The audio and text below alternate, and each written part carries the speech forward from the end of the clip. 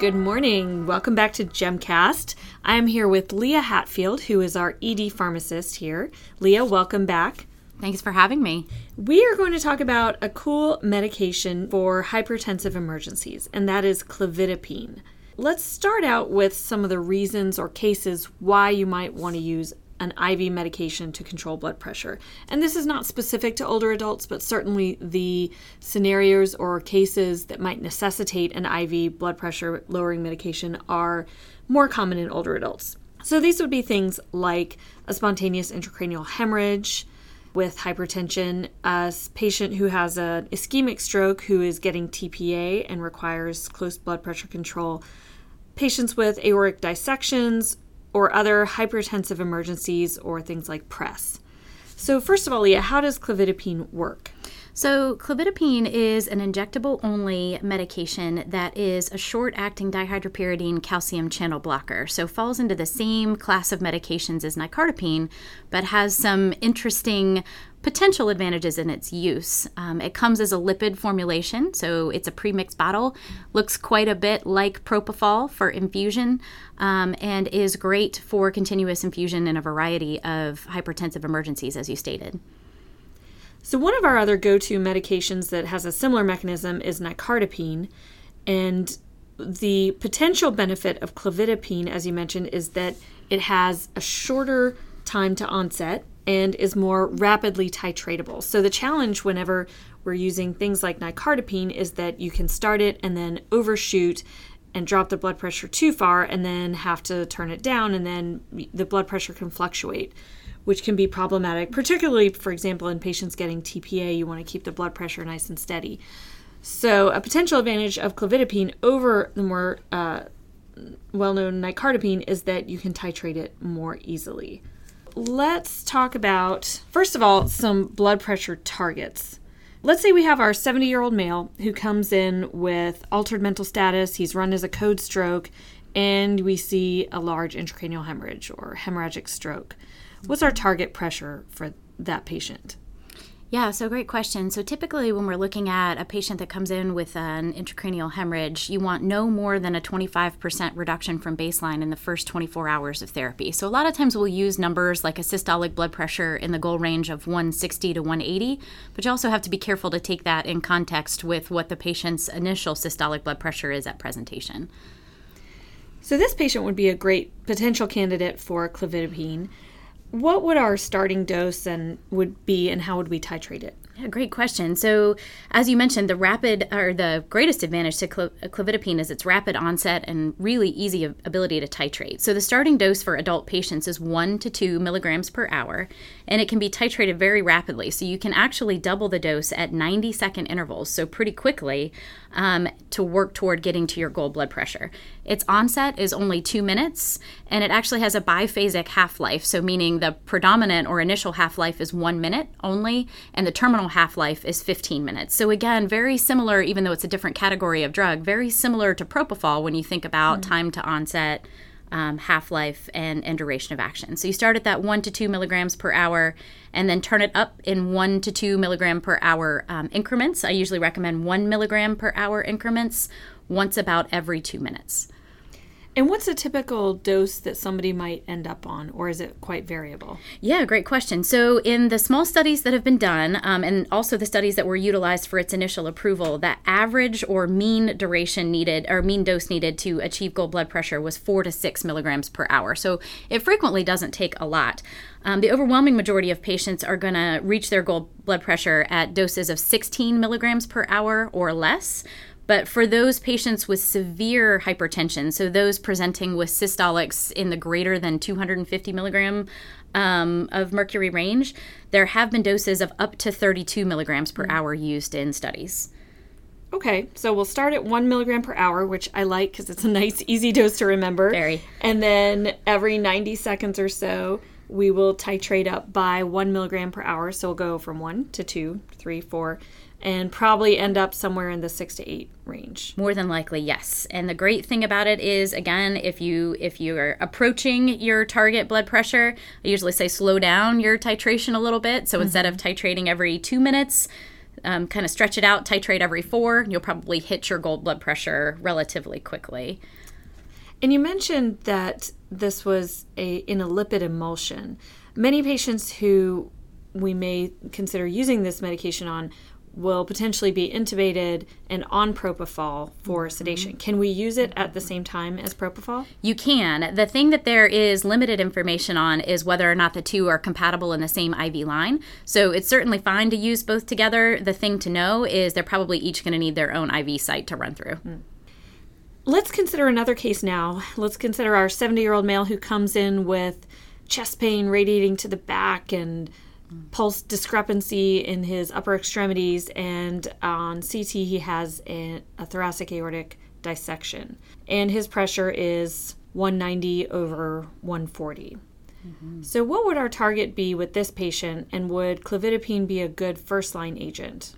Yeah, so another excellent case example. So when we're looking at aortic dissection, traditionally first-line therapy is continuous infusion of a beta blocker like esmolol. With a patient with an initial presenting blood pressure in the systolic 190 range, you're pretty far off from your goal. Your goal is going to be a systolic pressure ideally of less than 110, or really as low as the patient can tolerate, and also achieving rate control with a heart rate of less than 60. So first-line therapy is still always going to be beta blocker in that instance, but the thing to keep in mind is with a patient presenting with an initial systolic that high, it's going to be unlikely that you'll achieve control with one agent. So this is a great option for an add-on to your esmolol infusion in order to get your systolic blood pressure closer to goal. Great. So for aortic dissection, still start with a beta blocker, because with the clofidipine you can have a reflex tachycardia, which would then potentially worsen the strain on the heart. So start with your beta blocker, but then this would be a good second-line agent to keep that blood pressure low. Exactly. And what are some potential adverse events with clofidipine? Yeah, so the most common adverse events that have been reported both in studies and since the drug came to market are hypotension, not surprisingly, and then reflex tachycardia, as you mentioned. The reflex tachycardia is somewhat more likely if the drug is titrated too rapidly, so more rapidly than every 90 seconds, or if the patient has a pre-existing history of heart failure, particularly systolic heart failure. If either of those are observed while titrating the infusion, again, the beauty of this is the short half-life, so you would just turn your infusion back down or stop the infusion, and it's going to clear from the patient's system within just a few minutes.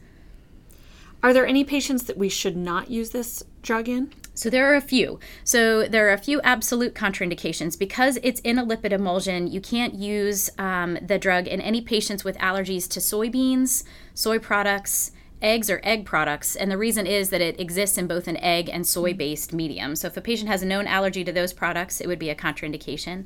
Also, patients with lipid metabolism disorders, which are a bit rare, but the more common contraindication you'd see would be a patient with a history of pancreatitis. This drug has ability in a fairly short-term period to enhance hypertriglyceridemia. So in patients with history of pancreatitis, it should be either avoided or certainly used with extreme caution.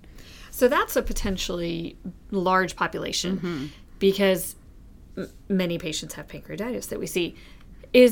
Does this mean, for example, a patient who has recurrent pancreatitis is in the ER every month with pancreatitis, or is it anybody who's had pancreatitis before? Or Great is the literature question. not clear? The literature is unclear at this point, but my suggestion is for those patients that have known chronic recurrent pancreatitis, probably worthwhile to avoid this agent and use an alternative like nicardipine. For patients that have had an isolated incident of pancreatitis in the past, or you have known lab results that their lipase isn't elevated, everything looks good, patient isn't symptomatic at the time, hasn't been symptomatic recently, more than appropriate to use this, certainly in the short term. And by short term, I mean even a 6 to 12 hour period of time to control blood pressure and not have to worry about incident. And what is the cost of clofidipine, say, compared to other agents like nicardipine? The cost is going to vary somewhat widely from institution to institution, of course, based on contracted pricing. But in general, for many institutions currently, the cost of clofidipine is actually less.